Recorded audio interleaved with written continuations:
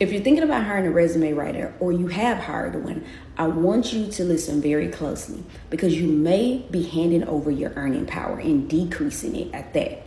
A lot of people don't understand that just like anyone, right?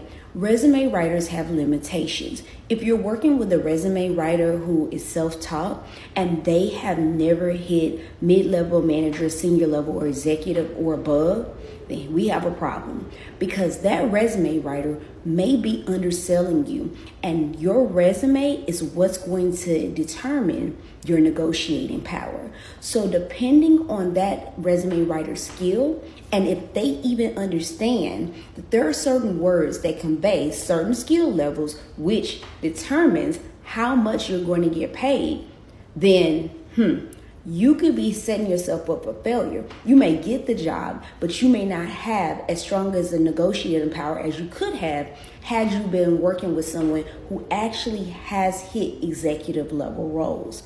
Understand that when we begin to get into these companies, right, and you see somebody that make way more than you, it's not that the company may have did you an injustice. It does happen. There is a pay gap. But sometimes it's the choices that we're making. So if you're going to choose a resume writer, you need to understand what's the highest that resume writer has gone in their career. Because if they haven't made it to certain levels of income, then chances are they can't get you there. Then that's just some news you can use. Bye, you guys.